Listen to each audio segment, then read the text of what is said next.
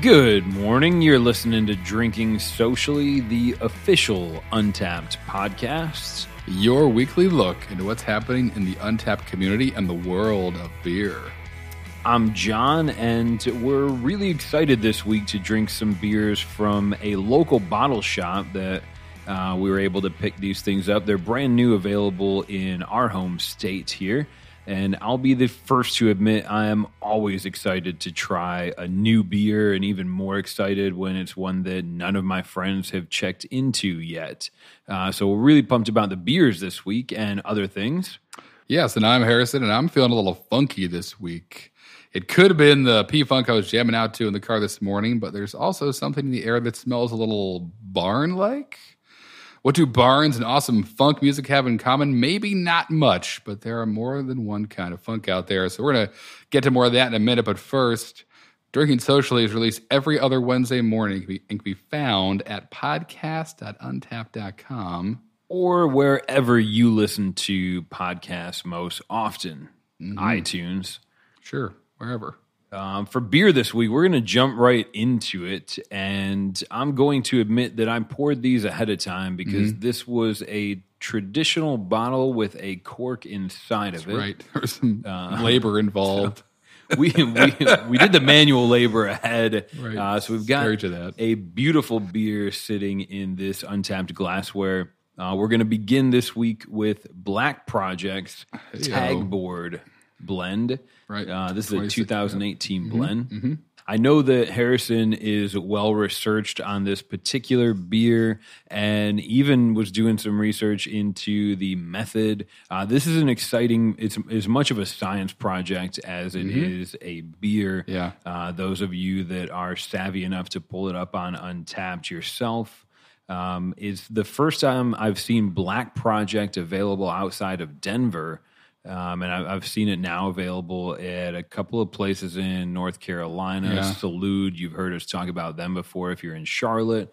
I've seen it in New York City, getting some check-in tags, likely on a couple of verified venue locations. These guys are pretty good at what they do based on what I've seen, not just in Untapped reviews, but in write-ups. Black Project is one of those, they're kind of becoming, maybe not Russian River, but, they're starting to build that sort of lore for themselves. Oh, yeah. Absolutely. And, coming right from their website, just if you guys have never had Black Project before, says every Black Project beer is fermented with microbes captured from the local environment via a cool ship or foraged from nature, and they're in Denver. That's where they're located. We believe this creates a beer that is unrivaled in complexity. Our beers are intended to have a sense of place or terroir, which we can talk about. No matter how hard one tried to, our beer cannot be replicated outside of our brewery. In fact, our microbe cultures are purposefully allowed to evolve from batch to batch, creating variations and interesting twists from different releases of the same beer. So this is really cool and gets into some super old school brewing techniques, which we'll go through today, that were really kind of founded in Belgium, which is one of the most unique places in the world that beer has ever been made. And a lot of that has to do with the yeast that's there and why that yeast is there. And we can kind of talk about that as we go through this beer. But this beer is classified as an American Wild Ale. It's got like 5.5 ABV. 25 IBUs, and kind of diving into the actual beer itself. Their official description is a blend of lambic-inspired cool ship spontaneous beer, brewed in accordance with the method traditionnel, which we'll talk about. Guidelines: aged for 1, 2, and 3 years in neutral oak, then combined with freshly picked Neo-Mexicanas wet hops, which is cool, from Voss Farms in Arvada, Colorado. And they further age the beer for 2 weeks on more than 20 pounds of hops in each freshly emptied red wine oak barrel. These guys are living in, and it says it's a slightly sour and funky base beer, mellows a sweet pine, melon, and berry characteristics from the hops. And the wild microbes like ours are known to be able to kind of biotransform the hop aroma compounds and flavor compounds and goes on to just talk about how cool and unique it is. Which let's just drink this thing. Cheers. I've been waiting. Harrison right? just dropped more information on me than a pile of books. Let's get into this thing. Ooh. Whoa. That is so tart. Wow, it keeps going. It does. It really does. It's a sweet tart. It's different than a sweet tart. It's guacamole. not. It's a beer. And then it finishes that like kind of barnyardy, funky hay thing. Man. Oh wow. Yep. There's I've never even attempted to brew anything on this scale in my garage. Most of the time, they're just sad failures. But this, I don't know how you would produce. One thing I want to ask about. I've seen this cool ship, and aside from being just like a really cool flying machine where you can have your friends, is that is it just like a fancy wort cooler? What's so special about this cool ship that I see referenced on usually just an expensive beer? right. So traditionally, again, cool ships were used in Belgium, and more specifically Brussels. We should get specific with this. So these kind of lambic-inspired beers, or a traditional lambic, has to be made within 15 kilometers, I think, of Brussels, in the Pajottenland Valley or the Seine River Like a Valley. champagne thing. So, right, yeah, it's super specific to that area. And I think there are, as of today, only like 12 breweries in that area that are making actual lambic beer. But yes, like good comparison is like champagne. Lambics can only be made there. You can have lambic style beers or lambic inspired, as they're mentioning in this description. But to be an actual lambic, you have to be in Brussels and in the Seine River Valley. And the Seine River goes through Brussels, and obviously is surrounded by a valley. And that's a big reason why the traditional lambics are really sought after and really unique, and that like those yeasts that are there in that valley, basically the story is that they've been trapped there forever and are kind of mutating with themselves and unique to that part of the world because they have never left or haven't left in thousands of years. And so when you're making beer with them, you can't, if you, just like these guys have done, opened up your windows in Denver and made a beer and let the yeast there that's just in the air jump into your cool ship, which is what has happened here. Even if you have like the same exact ingredients as a beer, the same beer brewed in Brussels, they just taste slightly different. Same if it was like in New York City or, in Melbourne or anywhere. That's the point of all this stuff. And what that Black Project talks about, the terroir, just like, grapes. So you can have a Pinot Noir from Argentina and California and Spain, and they're all different tasting. The grape is the same because the ground is different. The soil, the moisture that year, the moisture all the time based on where they are. So there's all the kinds of components that go into making that grape what it is. Where the beer, it's all about that wild yeast that exists just in the air. And there have been, I think, upwards of like 120 or something different kinds of yeast that have been. And wild, not just yeast, also just bacteria, just bugs. Not all of this stuff is actually yeast. Some of it's just bacteria that, like Lactobacillus. That's the most common kind of, I guess, that is kind of a wild yeast that's in the world. That's what makes kind of a lot of cheese is cheese. But in these lambics in and around Brussels, so they're all over the place. They're always different. There are some common ones, and like a lot of, but this is not like the Saccharomyces, the Cerevisiae, which is the one that most ale yeast is made out of. These are all the other, Brettanomyces is in here probably, and it tastes like it. Lactobacillus, all kinds of stuff. But there are, so, and I don't know if Black Project, they probably don't, they may not publicly say like what they are getting in their beers. They probably know. They're probably doing cultures of it and looking at it under microscopes and identifying the stuff they have. But like they said, it could be different each beer to beer, different times a year. That's a really cool thing. So the cool ship, to answer your question, is how you cool this down. Yeah, exactly right. After you brew it, you send it in basically like a pool. And for this style of beer, the windows should be open to the outside world, so the yeast gets in there and it cools naturally. The reason you put it in a pool is there's more surface area than if it was like in a smaller container, so it can cool through the ambient air temperature faster than if it was in like a vat or a closed fermenter or something. And then traditionally we just left it cool overnight and then racked into barrels the next day. And the fermentation began with all those bugs that landed in the cool ship that evening. So it'd sit there for like 12 hours or so and then get put in some barrels. And those barrels usually have bugs in it too. And they do more stuff. And yeah, it's all changing, all evolving. And but again, a big reason why Belgian beers are so sought after and so unique, and they're considered a world, heritage site and all this cool stuff because they're just extremely unique to that part of the world. And the big reason for that is the valley that all those yeasts are basically just trapped in, only escaping now in beer bottles as they're shipped all over the world. But yeah. So right, it's like the Great Escape. It's a long, Great Escape movie.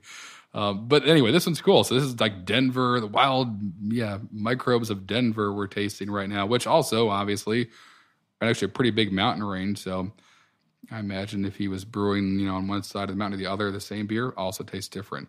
But I've heard of breweries like capturing, a lot of that's a thing now, is to go forage for stuff. So you go find like some wild blueberries and you scrape the wild yeast that's on them off and you culture that and put it in a beer, and some of it tastes good garbage. A lot of it tastes really good. But yeah, you're going to do that at a certain time of year when it's actually cold enough outside to have this be effective. They say like it's looked down upon. The term is like summer beers or summer taste is what they like the traditional lambic brewers would say if you made one too early in the year, because it'll still cool down. But I guess when it's that warm out at night, still it produces like even more actually of the tart flavor we're getting that comes from it being not as cool, so not cooling down as quickly, or one of the ways you can get it if you're doing just spontaneous fermentation. But it's really cool, and Black Project's their website's really nice, and they talk about this stuff, and they're very open about how it's just a big experiment, and obviously they have by now figured out what works and what doesn't, and I'm sure have a nice standard operating procedure. But at the end of the day, it does come down to what the yeast want to do. And if they're happy or not, if we actually make that beer for you, or if it's going to be funky or in a non-enjoyable way. But this is great, and it's just like super tart. I'm loving all this. I feel like I just got a little bit more educated on, and one of the, if I can distill some of that into information that I want to hold on to, just for me personally, Black Project produced this particular beer, and even if I had every ingredient and the same equipment and the same method, even if I brewed this beer myself with Harrison's help on the roof at Untapped, and we opened up our cool ship, which is just so much fun to say, we'd end up with a product that could be tasted differently. Which is in fact, and that's where the lambic kind of decree is coming from. We're saying that like Cantillon, one of those breweries that everybody knows and loves, they're within that region where they can officially produce a lambic. And Three Fonten and some of the others that have this lore about them. Some of that is because they're within the region of these wonderful flying bugs and yeast. Yep. Yeah, there was a royal decree in 1965 by the Belgian government that said, among other things, that in order to have a lambic called a lambic, it must be a minimum 30% unmalted wheat, use aged hops, employ spontaneous fermentation, and be brewed within 50 kilometers of Brussels in the Seine River Valley. So it kind of covers some of that stuff. But again, so these guys, the Black Project's not claiming to be like a lambic brewery. They're doing their own thing. They are inspired by a lot of it. But one of the cool things they've done differently here is they're in this beer, as far as I can tell from the descriptions, they're not using aged hops. They said wet hops, like freshly picked Neo-Mexicanus hops, which is going to obviously give it totally different flavor profile than aged hops, which really are only being put in lambics to impart like no bitterness or flavor, but used as a preservative property. So they're not going bad on them. But they're, cool, really, really cool stories. I was reading one about like the lambic cellars. It's probably the same today, where obviously all this beer, sometimes they can be fruited, sometimes they're not. This one has no fruit in it. They're drinking tonight this wild ale. But back to lambics traditional, they, when they're fermenting a beer, it's, obviously lets off a lot of gas, which is just CO2, but that can carry all like the sweeter aromas of the fermentation out and attract fruit flies. So if you go in like a real lambic cellar, it's going to be covered in spider webs because the brewers would put spiders down there to kill all the flies. They wouldn't get in the beer. So you walk down there and just don't go down there and be like, hey man, you got somebody clear this web out of the way. Like it'd be like, yeah, walking into a brewery and kicking the brewery cat out of the door. Like it's there for a reason to kind of clean up the pests and everything. But that's a really cool, but that's, you're inoculating this beer with bugs and you're also putting spiders in the base to protect it from other actual bugs. There's all kinds of collaborations happening here that really is, at the end of the day, like as you learn more and more about it, the brewer and the blender and the person who made the beer has like less and less importance to do with it as long as you follow your 5 steps. Good spiders. Right, if you have good spiders. Mouse keeps things away from your grain. Spiders keep things away from your... Right. In the story that you're painting for me, it's like, it reminds me of my Italian grandmother. And it seems like one of the most natural. And of course, we know not you can't get a pale ale on the shelf in every state and follow this formula. Right. Which is, I think, in this regard, just a testament to the craft that's going into a beer like this. Sure. I feel bad in that I haven't even really addressed how amazing this particular beer is tasting. We're letting it open up and it's just rocking right now. And I won't have the words or the palate to give you a right experience on what this beer tastes like to me. But as it's sitting in the glass, I know I've seen Harrison take a couple of sips, and it's incredible. This is the drawback of a podcast, is that you can't see Harrison's face as he takes another sip of this. But even, the olfactory, when you smell this beer, whether you're a beer judge or it's the first beer you've ever had, just the smell. Right. Is going to do something to you when that opens up, whether it's in a plastic cup or the perfect glass. I know. Just, It does have that like horsey barnyard smell a little bit. It's not overpowering. The nose is really subtle, and I get a lot. It's basically like biting into a ripe lemon, like hard, like really, because it was that first sip was so tart. Pucker, yeah. It was like I was puckered. It kept going, which is great. Like woke me right up. And then you get a little bit of I got a little bit of like the melon, just like slight little melon note. And that's the hops that they've added that are kind of dancing around with this micro blend we got going on here. Man, oh man. But there's definitely, actually I'm getting a lot more melony, like stone fruit stuff now. But it has at least a note of like just lemon peel, lemon rind, face of a lemon, like a lemon. What are those? Lemon drop candy? Lemon drop candy. Kinda lemon like that. Nope, not lemon balm. Like lemon. Nope, that's going the other direction. My Italian grandma's still in there. This beer, in an effort to try and, I think Harrison and I would both easily admit that we love food and beer. I think everyone has to love food. Beer's an option, but. I think this beer would lend itself incredibly well to, for me, I jump to, your typical fruit. Give me like a stone fruit. I'd love to have a bite of peach or plums. Now, I don't want to go right to lemon with this, but I think fruit would really help balance the tart pucker that this is giving me, kind of cleanse my palate and let me go back to some like fresh off the vine fruit. I'd also be happy to see some incredibly stinky blue cheese to go right to with this. Or even just a brie, like a triple cream brie that's like really smooth to just kind of like cut this up a little bit. Because it is, but that's a big, so like they're doing a great job of like because you can, like off flavors with wild ales are like, it tastes like vinegar or it's like really acidic, like it almost hurts to drink. Things like that like can happen. None of that is happening here. It like runs right up to the line. That first sip was like, whoa, but it was very enjoyable. There was nothing about it that was like astringent at all. It was just like, whoo, this is going to take me for a trip. Now it's just mellowing out to this like little punch bowl thing that still has. I want to get in their lab and see what these things are that they're catching out there.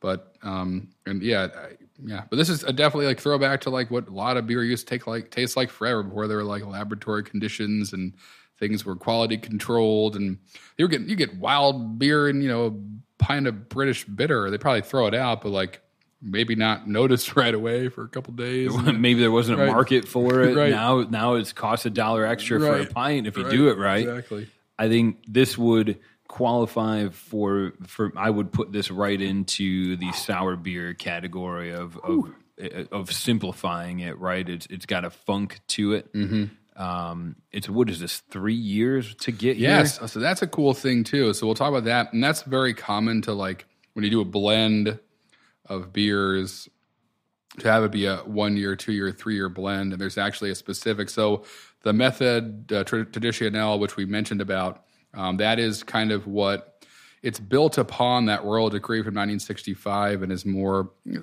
modernized, I guess. There were some issues in the past of certain breweries claiming they were brewing lambic beers and they technically weren't, and the kind of discussion opened up of what should be, what you need to have happen to be considered a lambic. And this organization that I think they just call themselves Method Traditionnel, or that's what they're known as. You can go to methodtraditionel.org, and we'll have that. We'll link it in the notes. Yep. Yeah, it'll be easier. Have that. But they have two kind of standards, and one of them is just the Method Traditionnel, and the other one is Method Traditionnel 3 year, which kind of talks about this, where it's what that means to blend, and that's what a Gose was or is supposed to be a blend of more than one lambic. And so, like, that's where, like, the blenders come in. We're like, and this is, the brewery I worked at we did blend beers. We had a really big barrel program, and I assisted the barrel master for a while, which just means we would walk around to the barrels, take samples out of it, and see when they were ready. And that's basically, which sounds just like you're drinking on the job, which the job is drinking. So that is what happened a lot of the time. You have to be good at this, right? Right. It was basically like every Wednesday, him and I would go into the cellar and be like, all right, we think these 12 may be ready. Let's pull some samples, bring them out. Let's taste them, talk about it. Maybe they are, maybe they aren't.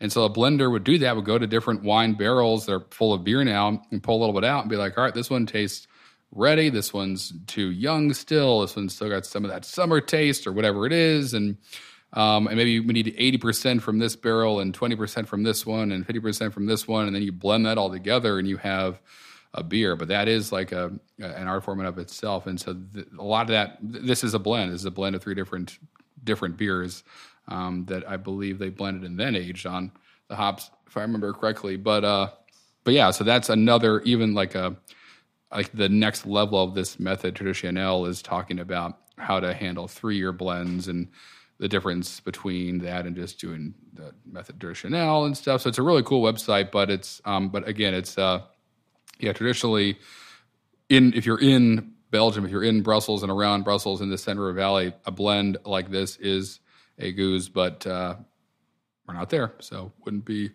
considered that. In the Method Traditionnel, the 3 year one, it says it has to be a blend of unfruited beers.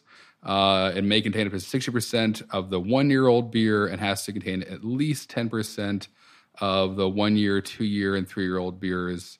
And they talk about how the years are actually based on the summer. So they would say it's like, this one is 1 summer old or 2 summers old or 3 summers old, and that's equal to 1, 2, or 3 years. The actual average age of the final blend has to be at least 18 months old. So again, it's kind of up to the blender beyond that, like which ones taste like they go well together. But that's what you're doing is blending a bunch of beer, and then in this case, you would condition it warm and bottle condition this thing. You're not like forced carbonating this at all. You're putting in some priming sugar in the bottle or some fresh wort or something and letting it sit for, I think they say at least 4 months too, which is also a requirement. There are lots of requirements. If you're familiar with like the German purity laws, it's very straightforward. This is like multiple parts and sections. There's a lot to go through. Check it out if you want. We're not going to run through the whole thing today. But again, Black Project is not claiming to be a lambic or making Goses, but they are inspired by it. It's hard not to be.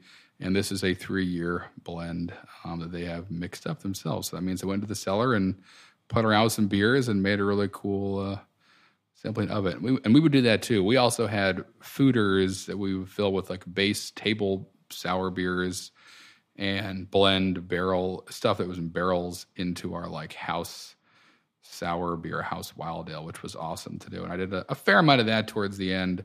It's a lot of work. Like working with barrels is a pain in the behind, and filling bottles, gravity filling bottles is really annoying. And then you got to sit and wait. You know, you make like a lot of times you keg a beer, you can a beer, you pull off the line, you drink it, and you're like, it's that instant satisfaction. This is like, we're going to put it in this bottle and we're going to put it in this room, and you got to forget about it for 2 months. And then you're like, all right. And then you're going to label it. I'm out of beer. Not that that's a huge issue. We don't have to address that publicly. This went down really well. 5.5% had more flavor than it deserved. But one thing that last bit that you were sharing with us, Harrison, as a brewer, I guess as a guy that used to brew often, I'm going to defer to you on this. And there isn't a right or wrong answer, but if I was looking to open a brewery tomorrow, I love this beer. I love the history, the JR and the Tolkien that comes with this beer. Right. Yeah. What would be your MO? Is this something that has to be passion driven? Is there a better profit margin on pouring 3 years into a bottle and doing so much extra work that comes into it? Is it a difference of local raised pork chops versus Costco store bought? Sorry, Costco. What's the what would compel you to say this is the type of brewery that I'm going to open versus you know, an easy to attain and just cranking out some great pale ales? You know, what's the difference there? Yeah, I mean, this is definitely a labor of love, and it's not like we're kind of, if you're reading between the lines or just listening, like clearly this kind of beer takes a long time, a 3-year blend, and you got to sit on it for months after you blend it, and there's lots of transferring from different barrels and fermenters and lots of places things can go wrong. And yeah, it's a lot of work for, I mean, if your margins are right, you're doing okay, but yes, like the profit's going to be much better on a pint of IPA, even if it's like double or triple dry hop, just because the amount of time it takes you're investing in just waiting on and the space it takes to have a bunch of barrels. So, I mean,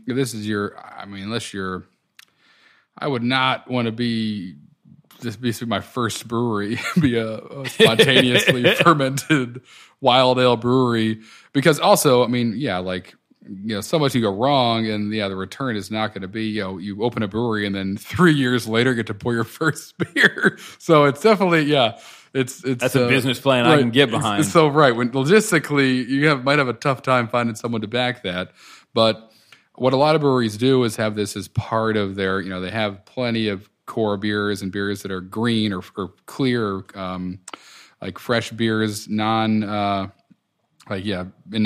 beers that, like IPAs and pale ales and stouts and lagers and stuff. And then every once in a while they release a cool bottle of beer that is, something like this. And that's what we did at Chamonix Creek, because we obviously had tons of other styles, but had a whole section of the brewery that had 3 fooders in it, and I think about 400 barrels of either spirits or wine, and that was full of beer all the time. So, and we released something like every month, I believe, to our bottle club. But it takes the most work. It's super frustrating. Lots of things can go wrong. Lots of points in making this beer where something could happen. And then also, you have to kind of wait. There's a great story that's known in the Philly beer world. I won't name the brewery, but it's a Pennsylvania brewery where basically he made, I think it was just like a Brett beer. It wasn't even that too crazy. He made a wild ale, bottled it, sat on it, opened up a bottle of it like a year, 6 months later, didn't like it, waited a year and a half, opened up again, didn't like it, thought it was gross, waited another year, opened a bottle of it, kind of tasted okay, waited another 6 months, opened up another bottle of it, and he was like, oh, this tastes awesome. But like 3 years since he made the beer, and he's like, I love this. He submitted it to the Great American Beer Festival, and he won gold for American Wild Ale. And it tasted like garbage the first time I had it, and it turned into this amazing magical thing. So I just didn't do anything. I just let it alone. Again, that's not a business plan that you could sell to any bank about like something may work out well. But again, the rewards are great, but this is yes, it's very very involved. You're not going to be able to make a beer in 16 days like you could for an IPA. This is going to take you a while. But again, if that's what you want to do, don't let me stop you. Go do it. And Please, the beer tastes really good. Right. Go show up at some brewery that's doing this and knock on the door and shovel their grain and clean their tanks and listen to what they got to say and do that for a bit and then go do it. Black Project located in Denver, Colorado. Go knock on. I don't know if they're accepting shovel positions right now, but again, this beer we've been drinking and honestly waxing poetic about the method as well. Tagboard from Black Project, named after, I guess, Black Project. I guess it makes you think of Call of Duty and secret government ops. And, exactly. And this tagboard is actually pulled from recently declassified information. Was a code name given to, I'm paraphrasing here, but project code name that involved recon drones taking photographs deep inside enemy territory. Yep. Which, I don't know if this beer relates to enemy territory photographs, but honestly, I think it's really cool to have, they put so much time into the beer and then into the story behind it as well. Tagboard hasn't been checked in 400 times. This is the 2018 release. They did one for 2017. This variant hasn't been checked in 400 times yet, but Black Project doing pretty well. They get a little over 1,000 check-ins month over month, with some recent activity on their feed from 6 minutes ago at the time we're putting this together. Mm-hmm.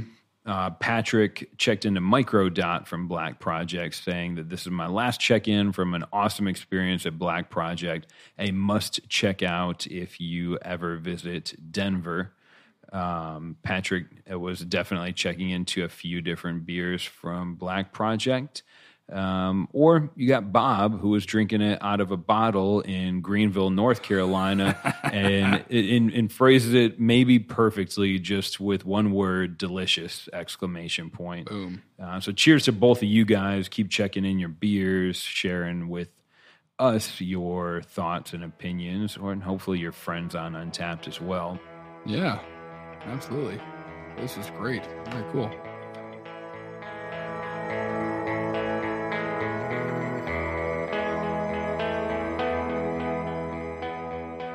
I think we have another beer. Surprise, surprise. So this next one is from American Solera out of, I think, Tulsa, Oklahoma. It is their Endicott Estate Blend. Listed as a farmhouse ale, 6% aged on local blueberries. So we're going to switch it up a bit, put some fruit in this. Ooh, it pours a nice kind of, what is that, like a pinkish purple kind of? I'm gonna give you that, Harrison. Yeah, that is it's a pinkish purple. Sure. That's got to be a Crayola color. Right, or something like that. It's very nice and cloudy looking, but not hazy. Just kind of, as most of these beers are. You're not filtering this, obviously, ever. Much different coloration on this one. Pink, looks like a rosé. Smells fruity. Still got a little bit of funk to it. Nice carbonation, too. But, man, our palate. Wow. It's good. Oh, wow. We got a different thing going on here. Yep. Woo! Yep. The fruit's in the building. Look out. 6% ABV. Mm-hmm. Farmhouse ale aged in oak barrels. We already covered that. You know what? That's really good. There's a different, tons of blueberry right at the end, like a fresh tartar blueberry, where you kind of, tartar is not the leading descriptor I would use in this one. I can't put the words. Let me have another sip. This one, as soon as I'm drinking it pretty much right out of the bottle here. It hasn't sat for very long, but as soon as it hits my mouth, it's like it's the carbonation increases, right? And it almost foams a little bit extra as I get a taste of it. Initially, it goes from funk Right. To there's the farmhouse base of this beer, which you can find in there. But almost as soon as you swallow, as soon as it leaves your mouth is when I'm met with maybe just like in my taste, I'm not accusing Endicott of providing bad blueberries, but as it leaves my mouth, I'm met with a blueberry that I picked maybe 2 days too early and just decided to eat anyways. Like that, almost a little bit green in the berry. Yeah, it's almost like a red grape flavor from it too. Like all those darker fruits, it's definitely like in the front. It's like this. It's like a. So, just some background, not nearly as much on this one, but American Solera, they're about a 2-year-old brewery out of Tulsa, Oklahoma. Lots of check-ins for them. They've just, in my experience, recently been available in North Carolina, where I bought this bottle. You'll find them there in Denver as well. The Whale, again, the Whale has these guys on their shelf as well. Yeah. They're killing it. But this particular beer, the Endicott Estate Blend, I believe this is the second year they've done this. Somebody closer to Tulsa can probably correct me on here, but the Endicott Estate for American Solera is just a local blueberry farm, which is going to explain the additions in this beer. It's listed as having local blackberries and blueberries, and Endicott Farm actually just closed their blueberry season a couple of weeks ago. But I think this is really cool to see. Again, it's a brewery. We're working with a local farm. We got the blueberries from there. I say we just because this is a really good beer and I want to be included. Right. But this beer reads so different than the last one we had. Sure. Yeah, it definitely does. And I was going to say is fruit in a beer. This is, again, so many things we could talk about in a whole podcast, but from the description, the blackberries and blueberries are in the barrels, which is great, and that's where we're getting a lot of the flavor from. But you can put them in fermenters, you can brew with them, like actually put them in the boil. For this one, though, as it's written, it sounds like they just made a farmhouse ale, and then that was their base beer, and then put it on top of the blackberries and blueberries, which is probably why there's so much color in it. It wasn't like boiled off in the boil or anything like that, and or the flavor is so profound. It's like added towards the end of, or as late as you could, unless you put it in the bottle. Late as you could is put in the barrels, which is great. I wanted to ask about that from a can I say layman's perspective. So dry hopping we've talked about a lot with IPAs. Is this sort of the equivalent of dry berrying? That'd be wet, probably totally wet, different end result, but sure. We would do. I remember I spent a whole day packing. I think it was 60 pounds of peaches per barrel for probably like 20 or 30 barrels for a beer we were making that was going to go almost right into them after we ferment actually in the barrels, which we usually would do primary fermentation in a stainless steel fermenter, and then secondary, like this, aged stuff in barrels. It's just way easier to manage. You don't want to be shooting like 212 degree wort into a wooden barrel. It may not take that very well, depending on how you're right. So anyway, but yeah, so yeah, and yep, you just put it in there, and again, it's at this point, we used the word a couple times tonight and talked about it a bit. This beer is called Endicott Estate Blend, blenders, blendery. It's like that's another subsection, part of the beer world where you're not a brewer, you're a blender. So the beer has been made and it's sitting in a barrel, and now it's your job to decide, first of all, how much fruit to put in that barrel if you're going to fruit it, and then as it sits on there, is it good after 6 months, after 12 months? Is it good after 8 months? That's the tasting part, right? You just go in there and you taste it. And the way you do that, it's traditionally is you fill the barrel up and you put a bung on the top of it so that it kind of allows some CO2 to escape if putting that beer on the berries does some secondary fermentation, which it probably will. It'll probably kick up some of that yeast and the new sugar of the fruit being added to it and re-ferment a bit in the barrel, which is what you want to happen. And then, so you put a bung in there to let that stuff escape but not let anything enter the barrel. There's kind of one way, like breathers that you put on the top of these things, little plastic bungs that only let CO2 out but nothing in. And then you take a nail and you hammer it into the front of the barrel as it's sitting on the rack, into the actual barrel itself until into the beer, and you let that sit there, and you just pull the nail out with the a pair of pliers or whatever, and the beer kind of shoots out a little stream. And you catch it in a cup, and then you shoot it with sanitizer and you hammer it back in. And so you do that, and we're talking like samples in like an ounce or two of it. Like we're not pulling much out of a sometimes probably 100+ gallon barrel.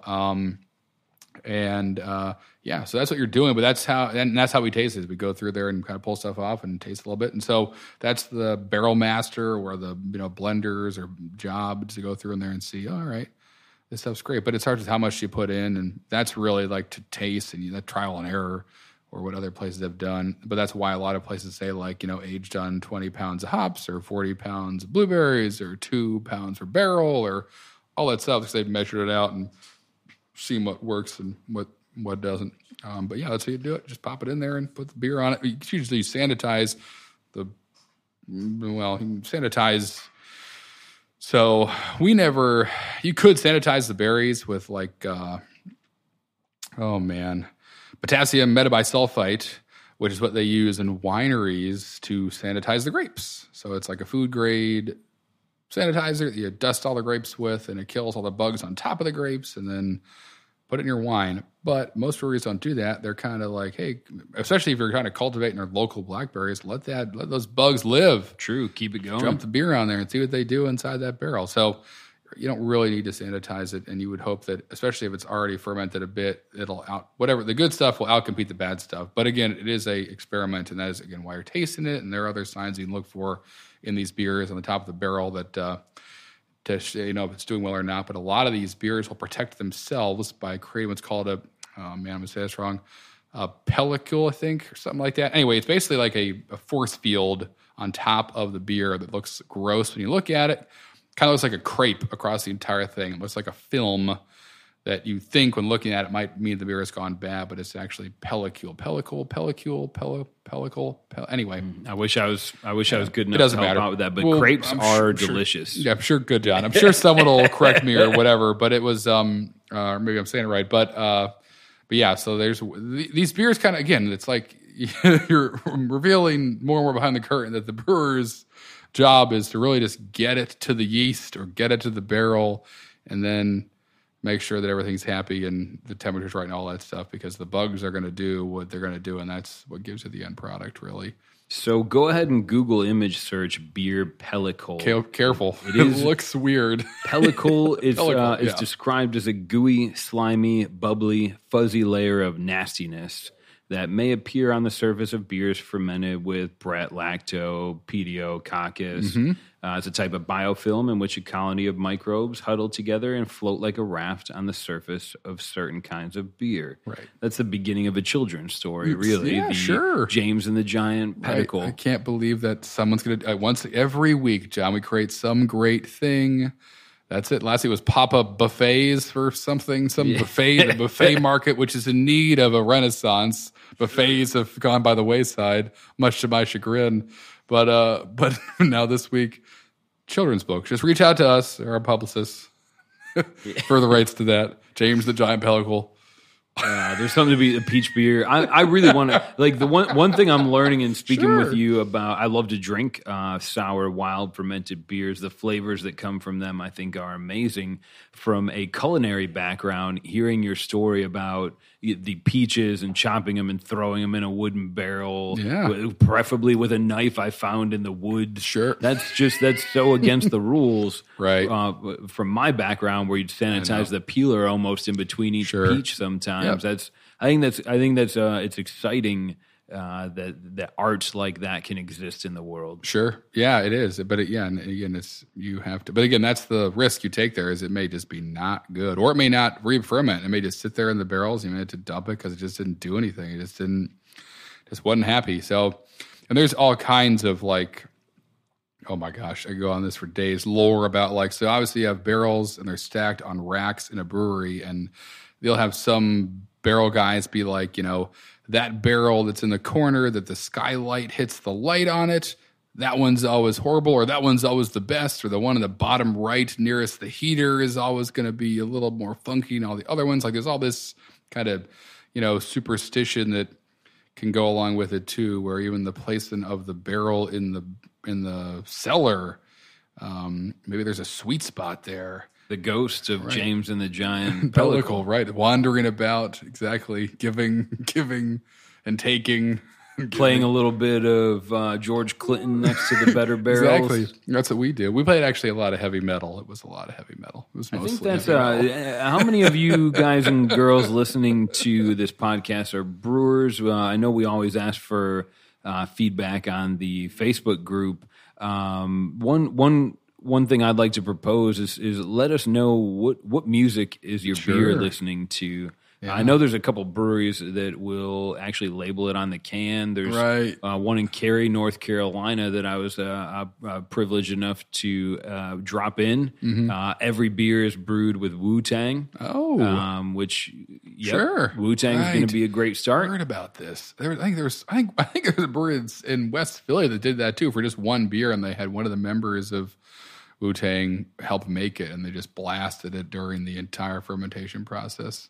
So Wu-Tang making beers all over the place. Sometimes they don't even know it other than the Spotify listen download. I was on the brew team on Halloween once, and they played Monster Mash as I was mashing in, which is cute and funny. And then someone just played it every time I mashed in for like the next week and a half. And I was like, this joke needs to end. I kind of feel like that should happen all the time.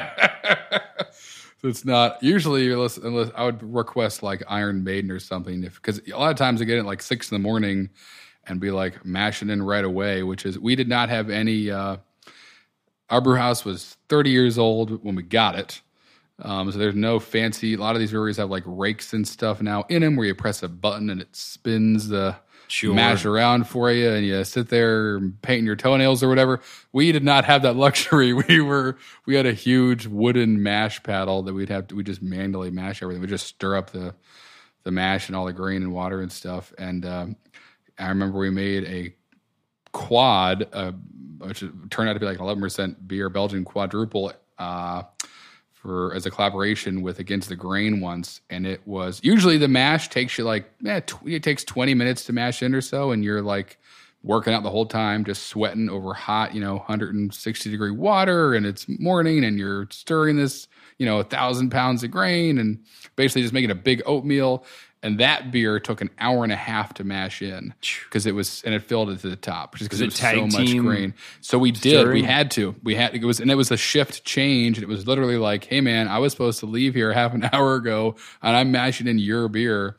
You need to come here and finish this. So one person we brewed that beer twice back to back to do a double batch of it. And one guy got lucky. The first dude did it in the morning. It was not me, luckily, and he had the whole entire thing to himself. But we had to switch it up because it was such a long brew day because it was such a long mash, and obviously it's step one basically. And if that gets delayed, everything else does. So anyway, what were we talking about? What was that?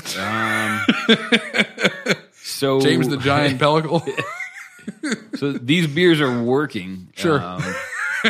And we've gotten some amazing stories out of Harrison so far, just getting through the beer. Believe it or not, we've got some other things we're going to cover. That's right.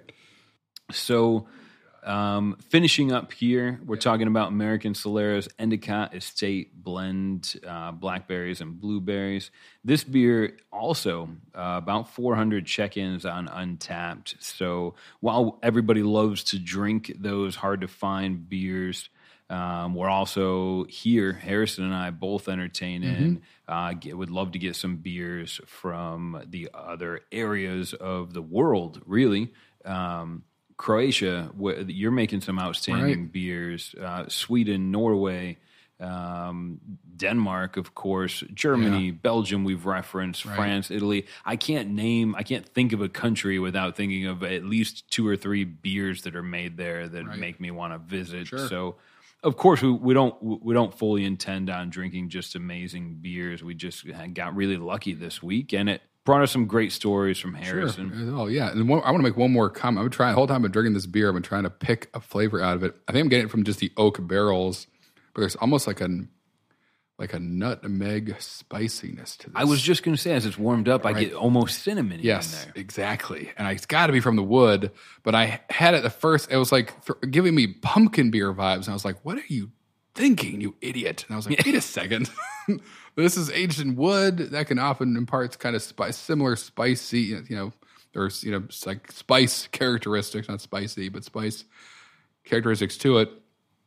I think that's it. Also could be the yeast doing magical stuff, but I got that right away. Also, this is amazing mouthfeel. It's like, that's a great thing you get from a naturally carbonated beer too, is like, it just feels different when you drink it. It's much like velvety smooth, but it's not a nitro. It's, it's just natural carbonation. Again, it's a lot of work to make beers like this, but they are really, really good in a very unique way, a different kind of really, really good that you don't see every day. So cheers. Yeah. And my God, this beer is a different beer in the glass than it was when we first poured it. As it's warmed up entirely. As I finished my last sip, it's become a beer that I want to drink over a Christmas holiday. Mm-hmm. Absolutely. Moving through the beers, of course, if you've had these, add Harrison and I as a friend on Untapped right now. That's right. I have no friends that have checked into either of these beers. Same. So I love being the first one. But share your check-ins with us. Let us know what you think about them. Let us know what your favorite beers are. That's how we learn about some of these amazing gems here. You're welcome to reach out, tag us, ask us questions. Look for us on the Untapped social media, or join the Facebook group. It's Drinking Socially. It's a private group on Facebook. Harrison and I will let you in right away. Oh, yeah. And there's always some good questions, topics being discussed on there. Most of us just love to talk about beer. Yeah, it's a fun community. It's very active. So get in there. If you got more questions, that's the place for them.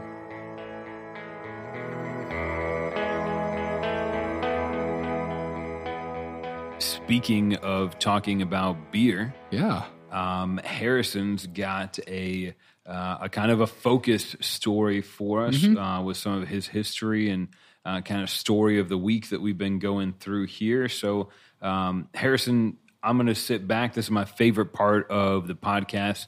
I'm going to put my feet up. I'm going to listen to more stories about beer. But we're transitioning into what's a great summer beer, right? Exactly, Tell us right. I mean, that's what we're going to shift gears hard now and go from wild, spontaneously fermented beer to talk about the other light beer, the summer beer, the beer that I would drink all year, but it's an awesome option for the summer, that being a Kolsch. So if you don't know, a quick history about Kolsch, originally from Cologne, Germany.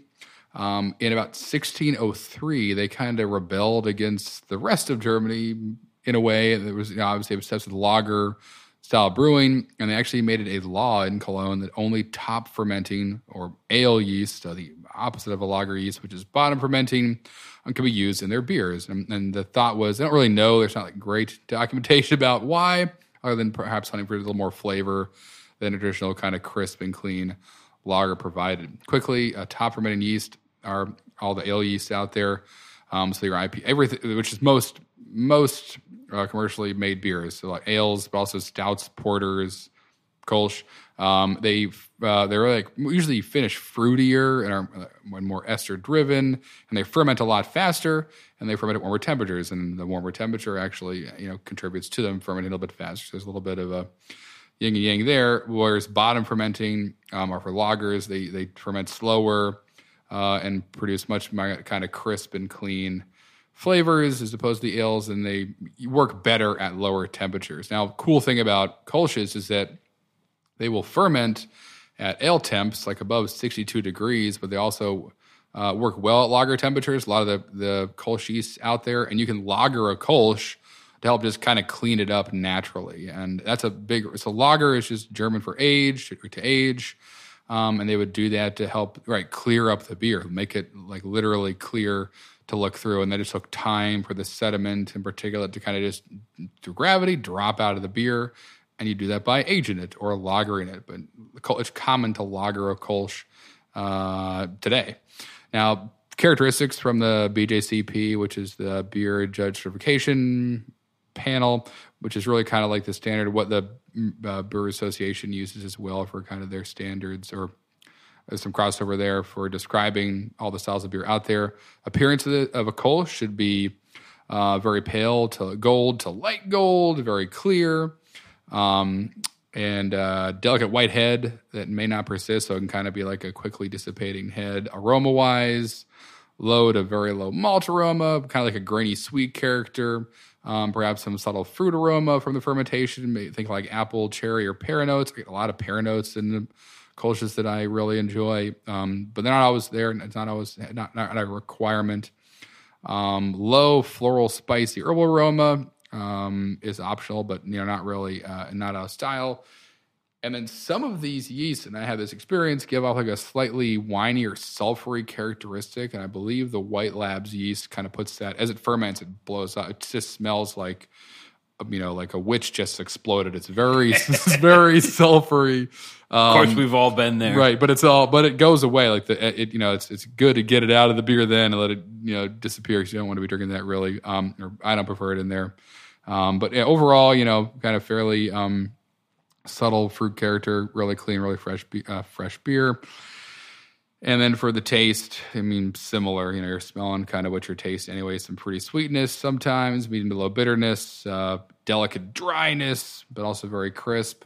Mouthfeels, medium to medium light-bodied. And they're going to have high carbonation too, which adds to, it can help sometimes accentuate that fruity hop character if you carbonate stuff more, things like that. Ones I love, Gaffelkolsch is obviously like one of the most famous ones. Reichdorf Kolsch. There are lots of those are from Germany, from the Cologne region, both I believe. But a lot of great ones made, all over the place. And this is unlike the Lambics. You can technically brew a Kolsch anywhere. There is no law that says you can't call your Kolsch a Kolsch if it's brewed in Milwaukee. You can do that. Food pairings, which we're going to start doing more for these stories and stuff. I actually recommend German sausages, not surprising. Also, bacon and eggs. Yes, this is your kegs and eggs beer. It can work just as well. It is really a lot of the ABVs and these things are around 4 or 5%. They're low alcohol. Also recommending shellfish and spicy cheeses, which again I always find that if you got a really nice clean beer, put something up against it that's a little bit different and spicy. Anything but cheese, why not? Oh, good way to go. But this is kind of like my go-to beer. And any given night, you can look at my check-in activity. I usually have 1 or 2 IPAs and then a Gaffelkolsch or something like that. I'll just cut it up a little bit. Clean, right, it really does. Give your palate a break. And they just started Gaffelkolsch. This is becoming an ad for Gaffelkolsch. They just started canning their Kolsch for the first time, which is awesome. 16 ounce or accessible. 500 mil cans. But yeah, and that's just awesome. That is every time what the doctor ordered. So, but I love this style. It's a nice alternative.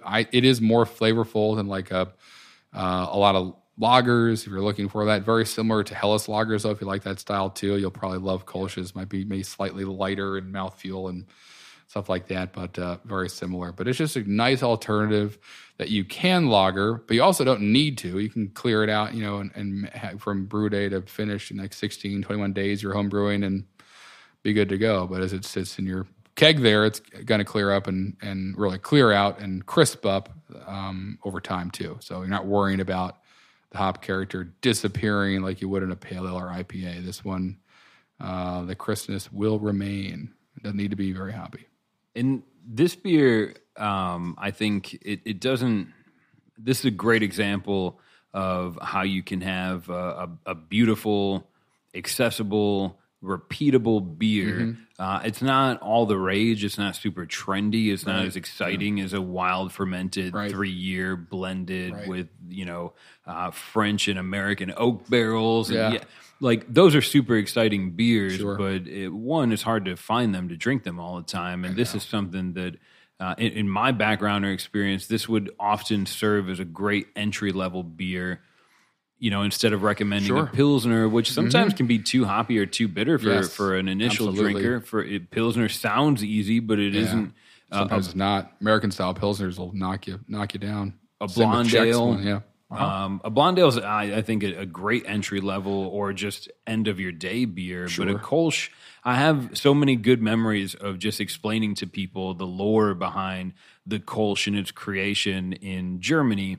And now it's a style that you'll see American craft brewers kind of replicating, and you'll see more often than just a brewery from Germany, where now you can have your own sort of local Kolsch.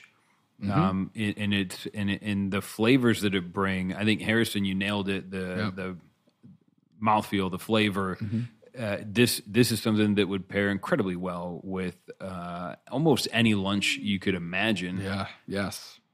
Yeah, they have their own cool glass too. It's just like a straight cylinder glass that they recommend enjoying it in. And this is actually a really big style in like the southeastern U.S. Like the first time I saw it somewhere was in outside of Philly, was in Charleston, and like every brewery in Charleston brews one, and almost every brewery in the town that we're in Wilmington brews one as well. That's true. And you see it, it's just kind of right, and it makes sense because it offers that the similar flavor profile of a lighter lager that's an approachable beer, but it's not going to take you a month to make. Like when you're looking as a brewery and you got only a certain amount of tank space, you got to move stuff along, but you need a light beer.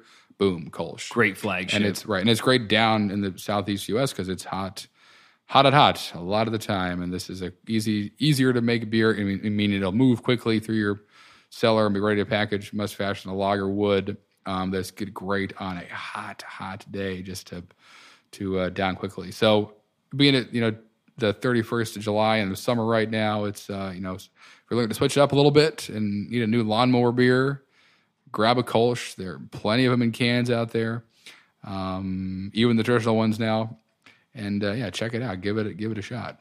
It goes well with grass clippings. It smells probably like accentuate. Actually, that is probably one of the BJCP aroma acceptable aromas. Grass clippings. Grass clippings. So if you're trimming the hedges, just grab a Kolsch and trim away.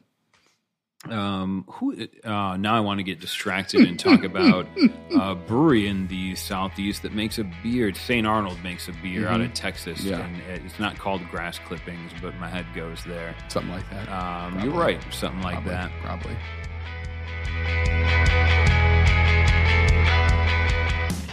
Speaking of grass clippings, yes, and John. Special Kolsch glassware, and things that you would maybe show off after you're done mowing the lawn. Yeah.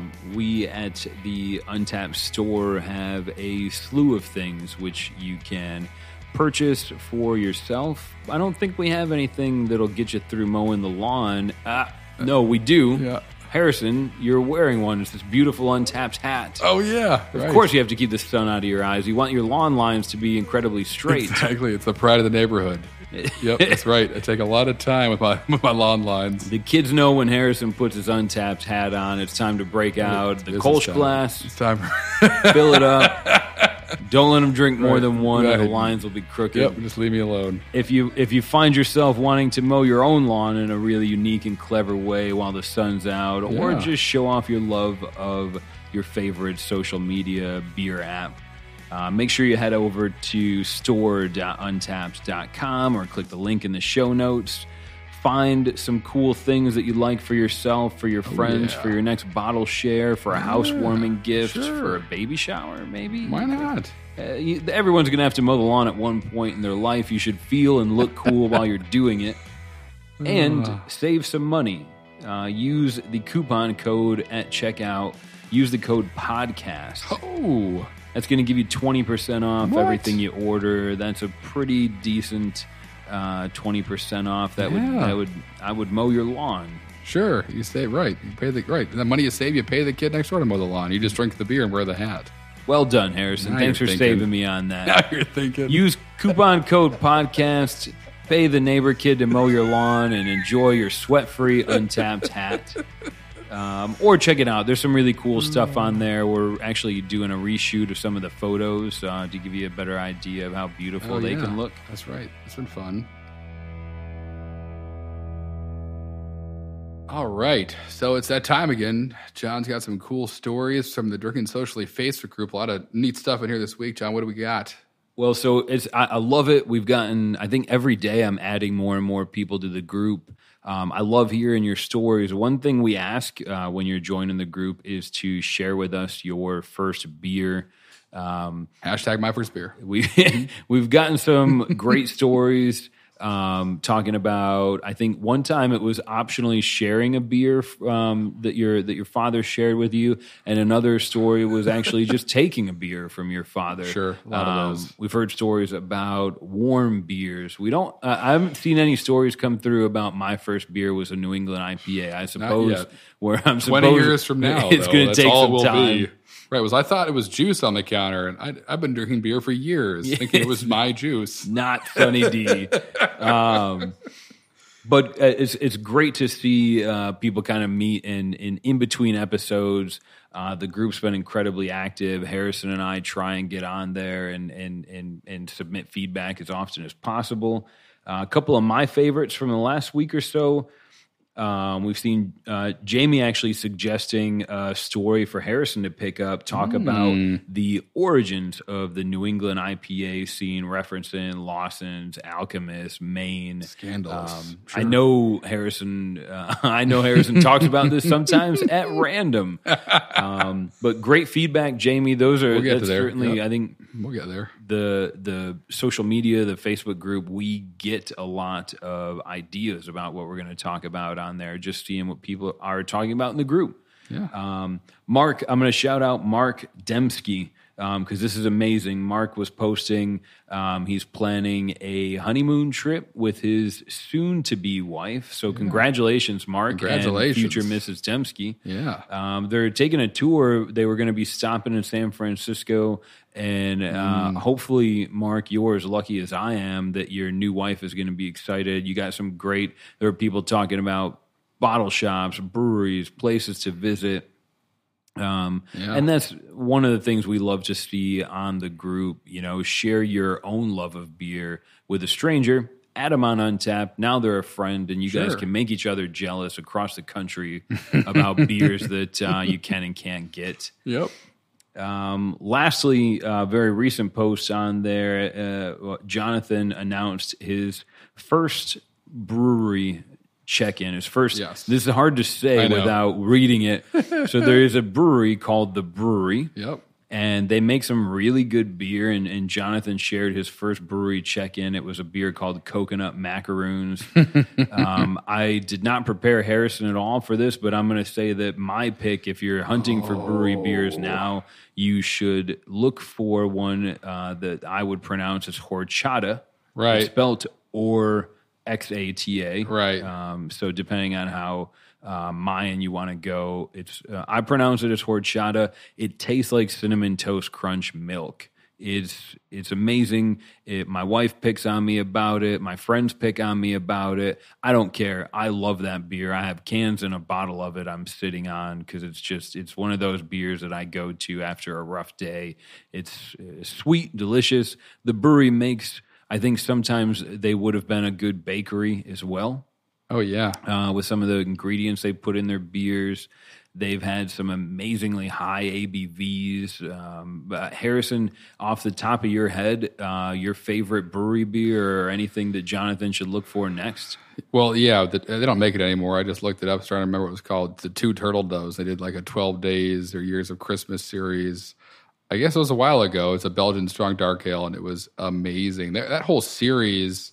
8 Maize of Milking. Right. Yep. What was the other? I'm trying to... I had a couple out of that series, if not almost all of them, and really enjoyed them. And then Autumn Maple that comes out every year is like one of the best pumpkin beers. That was one that we had almost every year at Thanksgiving. I've had a tough time finding it the past couple of years, but now that it's back in my mind, maybe I'll remember it in a couple of months and grab it again because I love a big old Belgian quad or a triple or something crazy for Thanksgiving. Just That's what Thanksgiving's for, right? It really is. That, and then I can watch Die Hard 2 right after we get done, and to really kick off the holiday season, right? We hope that you guys will learn Harrison's holiday season is deep seated in weird, 70s and 80s action movies. Sure, from the 70s and 80s. Movies, exactly high ABV beers, couches. That's right. It's a lot. That's where I'm the happiest. I'm belly full of turkey and stuffing and just yelling with Bruce Willis at the enemies of freedom, liberty, and pursuit of happiness. All this stuff, he's protecting us all the time. Yeah, that's but Autumn Maple, that's a great one. Yeah, the horchata. They make white chocolate too. They do. Yeah, now I could talk about them all day. They're a really cool brewery. So I talked to them. Oh, that's the other one, the Nine Ladies Dancing. Oh my God. They did like a Tuesday and a Wednesday. Yep. Let me remember. There was one more that I had. Oh, the Rugbord, like their rye beer. That's really good. Anyway, we're off. But they were a really interesting brewery in that they opened up and were so busy so fast, ran out of beer and had to close for like 6 months. Because again, we talked about a lot of the beers they make are like big beers, Belgian, like barrel aged beers. They're not made in like a couple of days. They ran out of it like hard and had to close for like half a year and then reopen up again. And he's like the story that a lot of breweries, as they open up, here as a cautionary tale of like you don't want to be too big, but you don't want to be too small, because if you're the place that doesn't have any beer anymore in town, that's a rough racket to get off your coattails. Now you're just a bar. You're just out of beer, or you're lucky. But they obviously recovered from that, and that was fine. But that is how their brewery story began. Was they were so popular they couldn't make beer fast enough, which obviously is a good problem to have. But that's all been sorted out. That's many years ago, and I'm just running through. Fourth Meal, that's another cool one. We should try and grab some of these things, John. And Midnight Autumn Maple. What is that? There's a variation of Autumn Maple. John, son of a gun. So, Jonathan, thanks so much for sending Harrison and I out to the bottle shop again. Exactly right. Supporting local business from far away. Speaking of far away, one I just saw, and I got to share this because Ben left a comment on there. He's listening to the podcast out in Australia. Oh, he's coming to America soon, and he was asking for some beer recommendations. Honestly, Ben, bring some of the Australian crafts with you because we don't get much of it over here. Little Creatures, right? Ooh, I've heard of them. Two Birds, I'm familiar with them. Every time I try and get my hands on any Australian craft, it ends up magically lost in customs. Mm-hmm. There's a customs agent who is drinking the good stuff. Probably on a tab. We could probably find him. TSA guy 55. We're coming for you. But on my end, that's a quick recap on what you're missing out if you're not part of the Facebook group. Sure. Add to the group again. Accepting. We just talk about beer. Great place to ask for advice or ask for new things that we're doing here. Harrison and I try and put this together. And honestly, it's for you guys. We have a lot of fun doing it, but it's great to know that you guys are getting something out of it as well. Yeah, that's wonderful. And a lot of fun putting all this stuff together and hearing from everybody, and looking forward to keeping it all rolling, keeping it all going.